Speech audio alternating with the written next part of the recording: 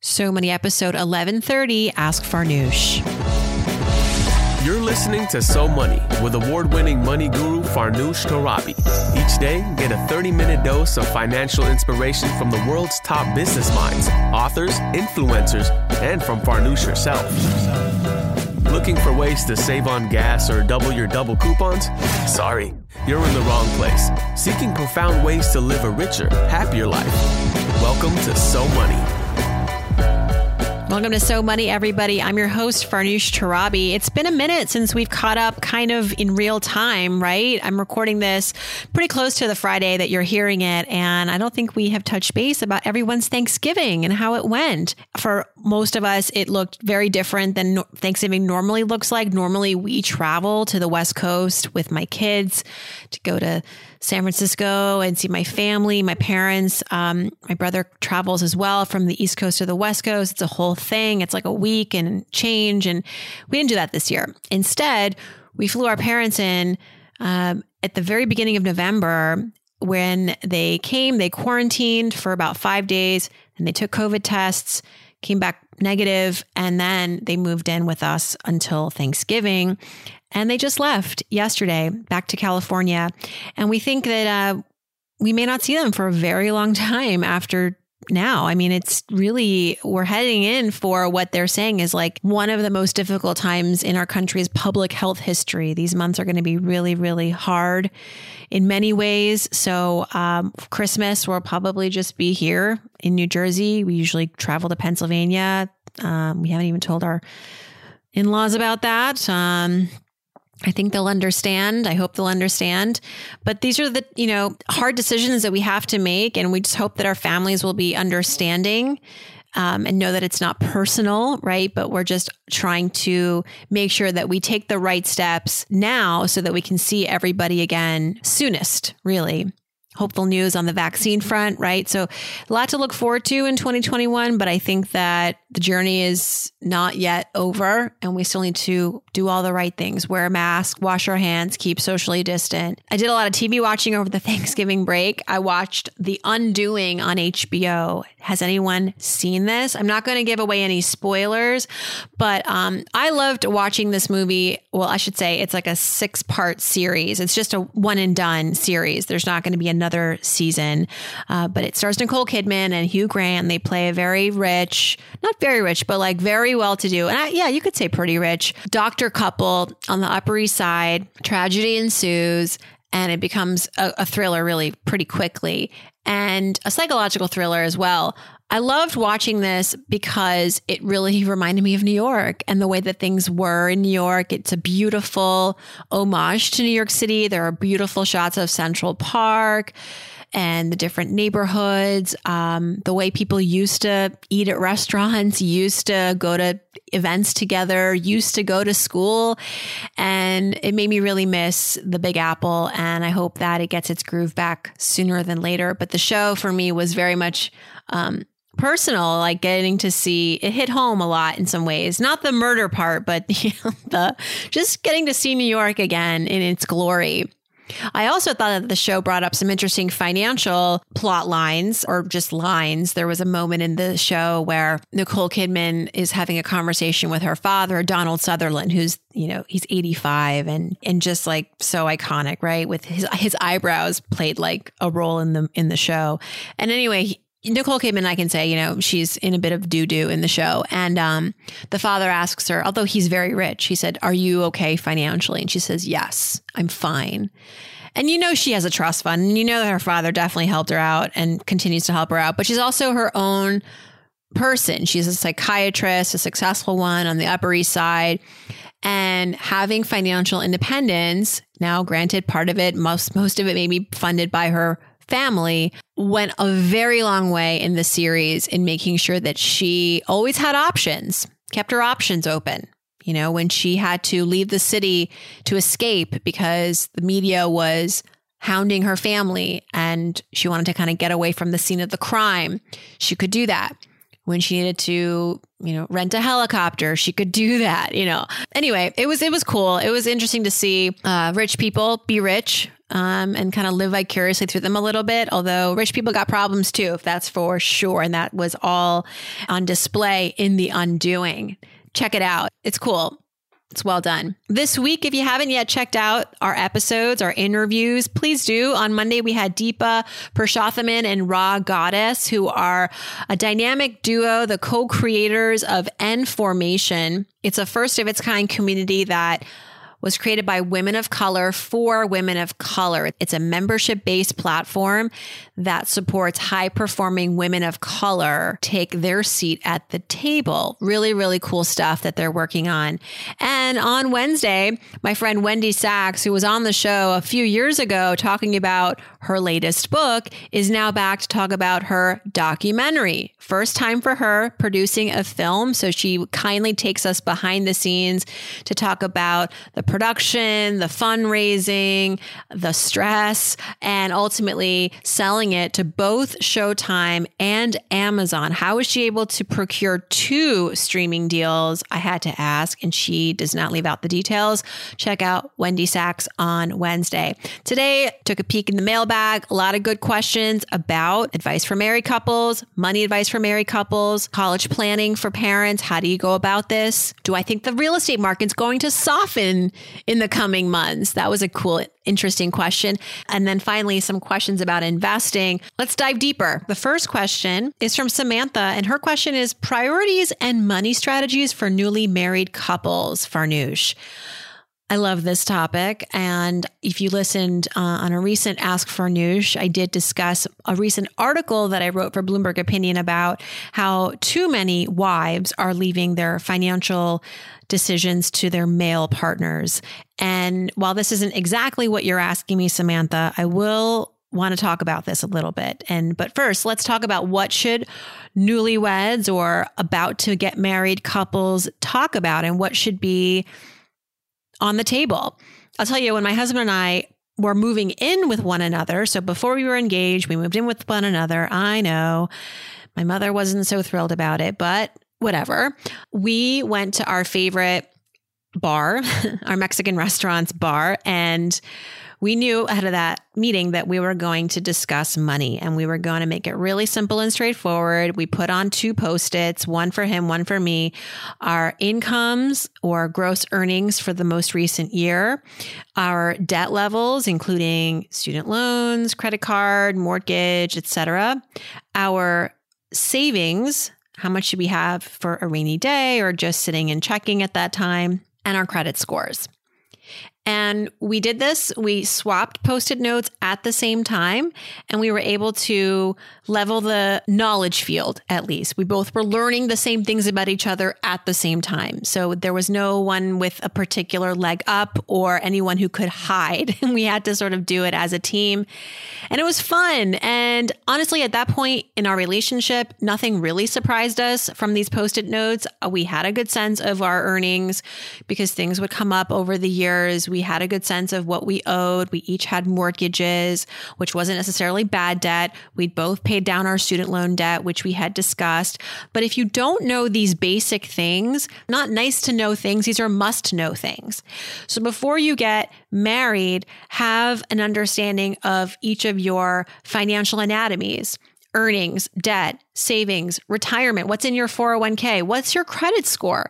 Because it's all going to matter when you want to say, move in together, buy a car together, get a dog together, have children together, buy a house together, rent an apartment together. You might want to layer onto that discourse things like, are you going to be receiving an inheritance? Are you going to inherit your parents' business?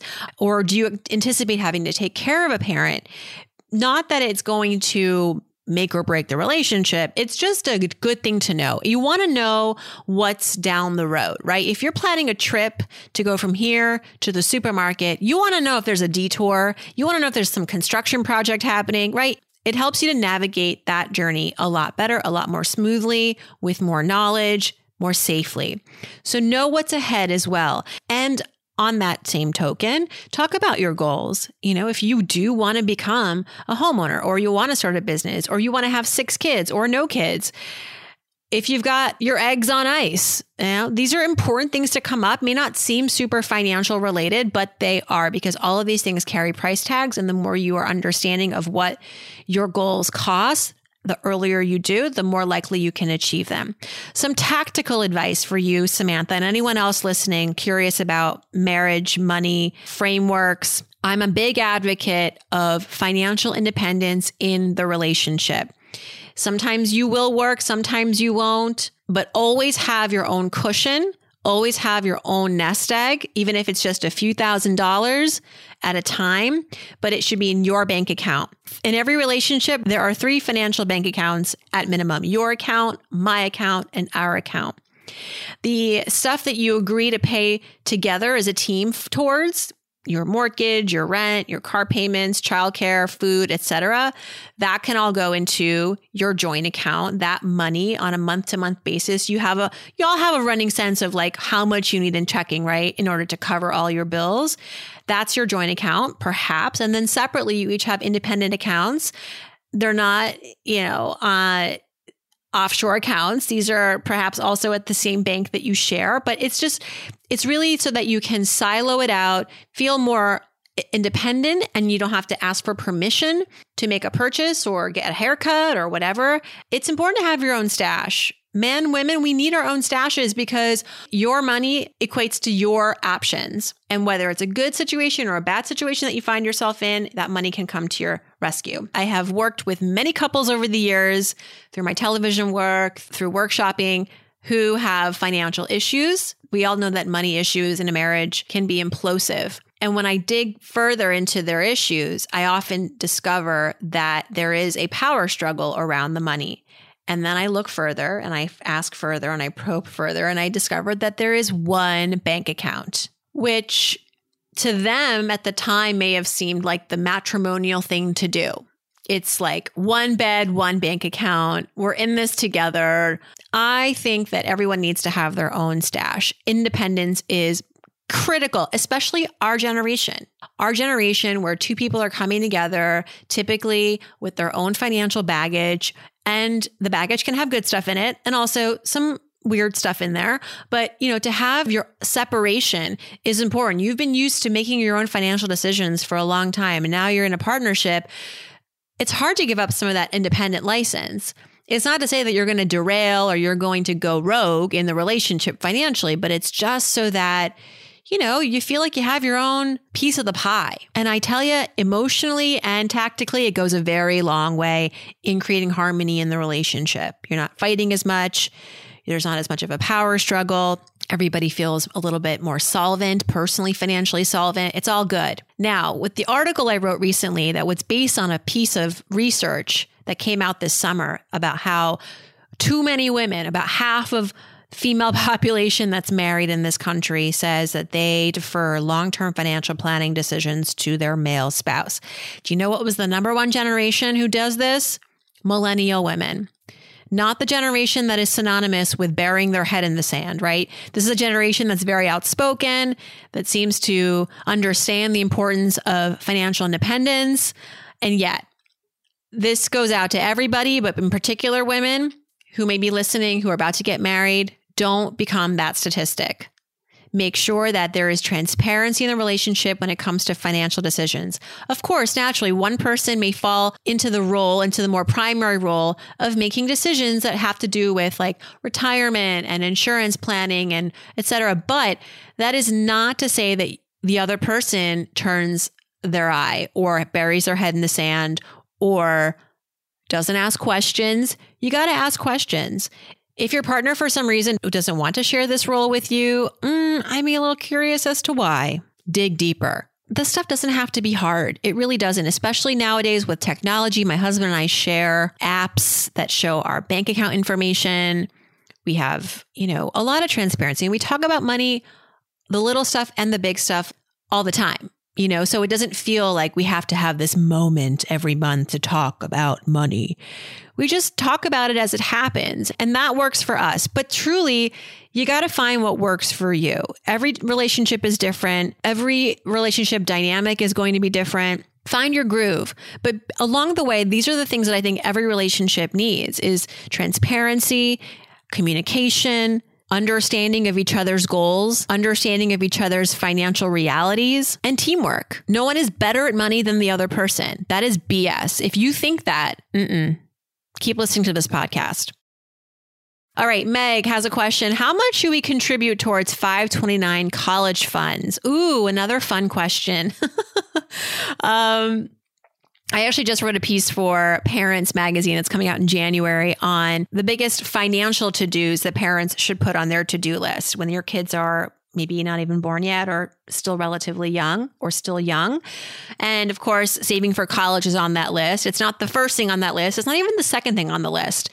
I think too often parents will compromise or will say it's okay to compromise their retirement savings to fund the college fund. And that's a big mistake. There's no Stafford loan for retirees. There's no scholarship when you turn 65. It's like you just have to save your money. For the most part, it's all on us.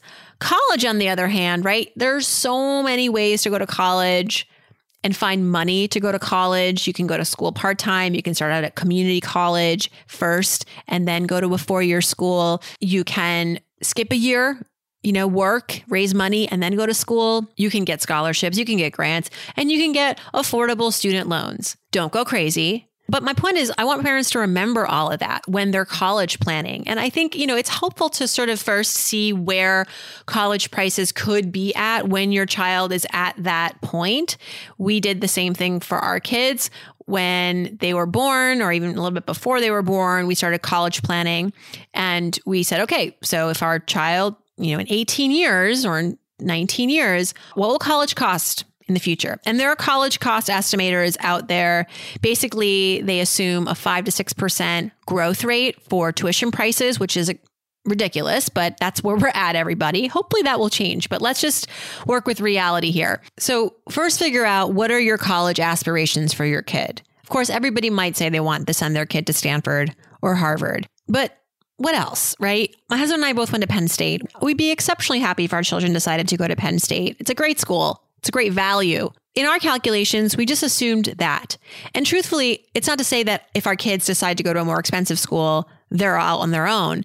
But again, we were a little bit more conservative in our college savings approach because, we knew that we could have enough for a really good public school if that's where they wanted to go. And then once we arrive at college and they want to go to somewhere more expensive, we're going to have a conversation about that and see if that's even worth it. And if that's still the place they want to go, at that point, maybe we shell out more money or our child will work, or we'll apply for scholarships or grants, but it's not like college is no longer a possibility, right? We've done about 80% of the work, and then the 20% potentially will need to be figured out. And I'm all for, honestly, young adults taking out a little bit of student loan debt. I know I'm going to get hate mail over this, but if that is the way you need to go to college, because that money just doesn't exist elsewhere, applying for like a $5,000 or $10,000 or $15,000 federal student loan, it's not going to kill you. And actually, it might make the child more invested in their educational experience because now they have that debt and they will be accountable to that debt when they graduate. It will make sure that they get a job when they graduate. It's, at least I can't say that's going to be true for every kid, that it's going to be a light in it's going to light their fire, but I think that there's something to be said about knowing you're accountable, financially accountable for part of your education. And some parents intentionally have their kids take out a little bit of student loan debt. It helps you build credit. Again, nothing crazy, enough where you could probably pay it down within the first few years of being out of school and having a job. In other cases, parents, they just would love to send their kids to school, to their dream schools for free. And that's a really important value to them. So figuring out what are your values, what kind of college scenario do you envision for your child? Of course, you're not going to be able to control that, but you got to have a starting place. And our starting place was public school, probably paying out-of-state tuition, and then working backwards to say, okay, how much per month should we put into this 529 so that with the assumed growth rate in the 529 plan, will we be near where we need to be in 18 or 20 years? And we came to the conclusion that it was about $500 a month. And we do this for every child, $500 a month, come rain or shine, $500 a month into the 529 plan. So that's the calculus. What are your college values as a parent? Do you have to send your kid to college for free because you just have to? But please don't compromise your retirement for it. Or are you okay with sort of getting them 75% there and then the other 25% figuring out a strategy closer to the day of college, whether that's a combination of loans and scholarships and grants, your child working or choosing a different, more affordable school, and then figuring out what that cost could be in the next 20 years. All the calculators are online. You can go to a site like collegecost.ed.gov, collegesavings.org, savingforcollege.com. All of these sites have calculators that'll plug and chug for you. And you will see what your monthly input should be from now till then. It's not guaranteed, obviously, because a 529 plan, the money gets invested in the market, but it's a smart fund. It reduces your risk the closer you get to the college years. You're not going to be as heavily invested in the market in year 17 of 18, right? But you will be heavily invested in stocks in year 1 and 2. Okay, Speak My Geek says, do you think that the housing market's going to soften or correct soon? This year or early next year? Well, I will say a lot of what fueled the frenzy in the spring and summer and fall of 2020 was the pandemic, right? And really not seeing an end to having to work from home and school from home and everything from home. And so everybody wanted a nicer home and maybe possibly relocate to a different state. So that's really what added more of a tailwind to the buying frenzy. Now we have a lot of hope and optimism around vaccines. We have a new administration. I don't know if there's going to be as much fervor and demand for new homes, but I will say that the housing supply is still far below where normal demand is for homes. Interest rates are still very low, which makes it an attractive time to borrow for a mortgage, a car loan, all of those things. And I do think that some of the patterns that we saw take place in the pandemic, like people working from home, that's not going to be an immediate change, right? We have been hearing from companies that say we're going to go remote indefinitely, right? Or at least through 2021. And we're actually going to give employees the option to work from home forever. So I think working from home is going to become increasingly normal, even in a post-pandemic world, which would also, again, create more interest in buying homes that are more amenable to people with those lifestyles. And also, let's face it, the spring is coming. And the spring is usually a very hot time to list. I have a neighbor here in town who listed her home this past spring, didn't get any bites, or maybe didn't get the offers that she would have liked. I think the house needed a lot of work. So she spent the entire fall and winter working on the house. Plans to relist it, not in December when no one's buying or fewer people are buying, but probably again in March, April, May, when there is more of that demand. And the reason there's more demand in those spring months is because homes look prettier when the weather gets warmer, the flowers are blooming, and then parents that want to come and start the new school year there, they need to then really start moving in the spring, to summer to make that timeline happen. So short answer, I don't see it correcting so much or softening so much in the next 3 to 6 months, or maybe even the next year. I think there's going to be a little bit of a cooling. Like, I don't think homes are going to go for twice their asking price, which is what we saw in some cases here in New Jersey. Like, totally ridiculous. Some of these homes, I will say, they will never see those prices again. Sorry. Will they go down 50%, 25%? I don't think so. I think we're going to see prices soften a little bit, but not to the extent that we're going to see a complete reversal of the price hikes. That makes sense. All right. Final question from Laura. She says, I have a couple of index funds that have done pretty well. So what do I do now? Do I just hold on to them forever and keep investing more? Or do I sell the funds? Or do I withdraw at least the profits and reinvest them in something else? So Laura, I'm not really sure what your goal is here, right? We often talk on the show about investing in the context of retirement and saving for your future and, not worrying so much about where your investments are at on a particular Wednesday and whether you should do something about it. I think it's great news that your index funds have done so well. well. I think you just stay the course. And I know that's hypocritical of me because I totally changed my investments a little bit this summer. I reduced my stock exposure in my retirement account, but I didn't do it in a way that felt transactional to me. I was making a long-term choice. I had realized that after 20 years of investing in my portfolio in a certain way, that it was time to reassess the risk tolerance of that portfolio. Given that my life had changed, I'd become the breadwinner in my marriage, 2 kids now instead of 0, a mortgage, all of it. And I would not be comfortable seeing huge swings in the portfolio from here on out. Of course, I understand things are going to be volatile at times, but I didn't want to take on as much risk. So I dialed back the stock exposure and instead added more cash to my contributions monthly so that I could still hit or get close to my original retirement target, knowing that with less risk comes less reward.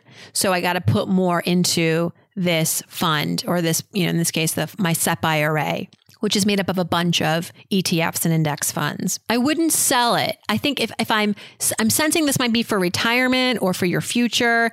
And in that case, it's not about transacting when things are good or when things are bad. If you really want to make a shift in your approach to investing because of a life change, like I did, then that's one thing. But making a decision to sell your index fund, or there are going to be tax implications to this as well, FYI. So, that's another reason why it benefits you to hold on to the investments and cash out when you're in a lower tax bracket, i.e. in retirement, usually when you're not making as much money. So I'm not a fan of making moves in your funds. I would say stay the course. And if you do want to invest more, because you have a bigger capacity to invest at some point, sure, add more to that fund or open up other index funds. Diversifying your portfolio is always a good thing, but I appreciate your question. All right. And that is a wrap, my friends. Thanks so much for sticking with me on this Friday. I can't believe it's December, right? December 4th. We're going to get our Christmas tree this weekend and we're going to post some pictures on the Instagrams. Make sure you're following me there at Farnoosh Torabi. Thanks so much for tuning in, everybody. I hope your weekend is so money.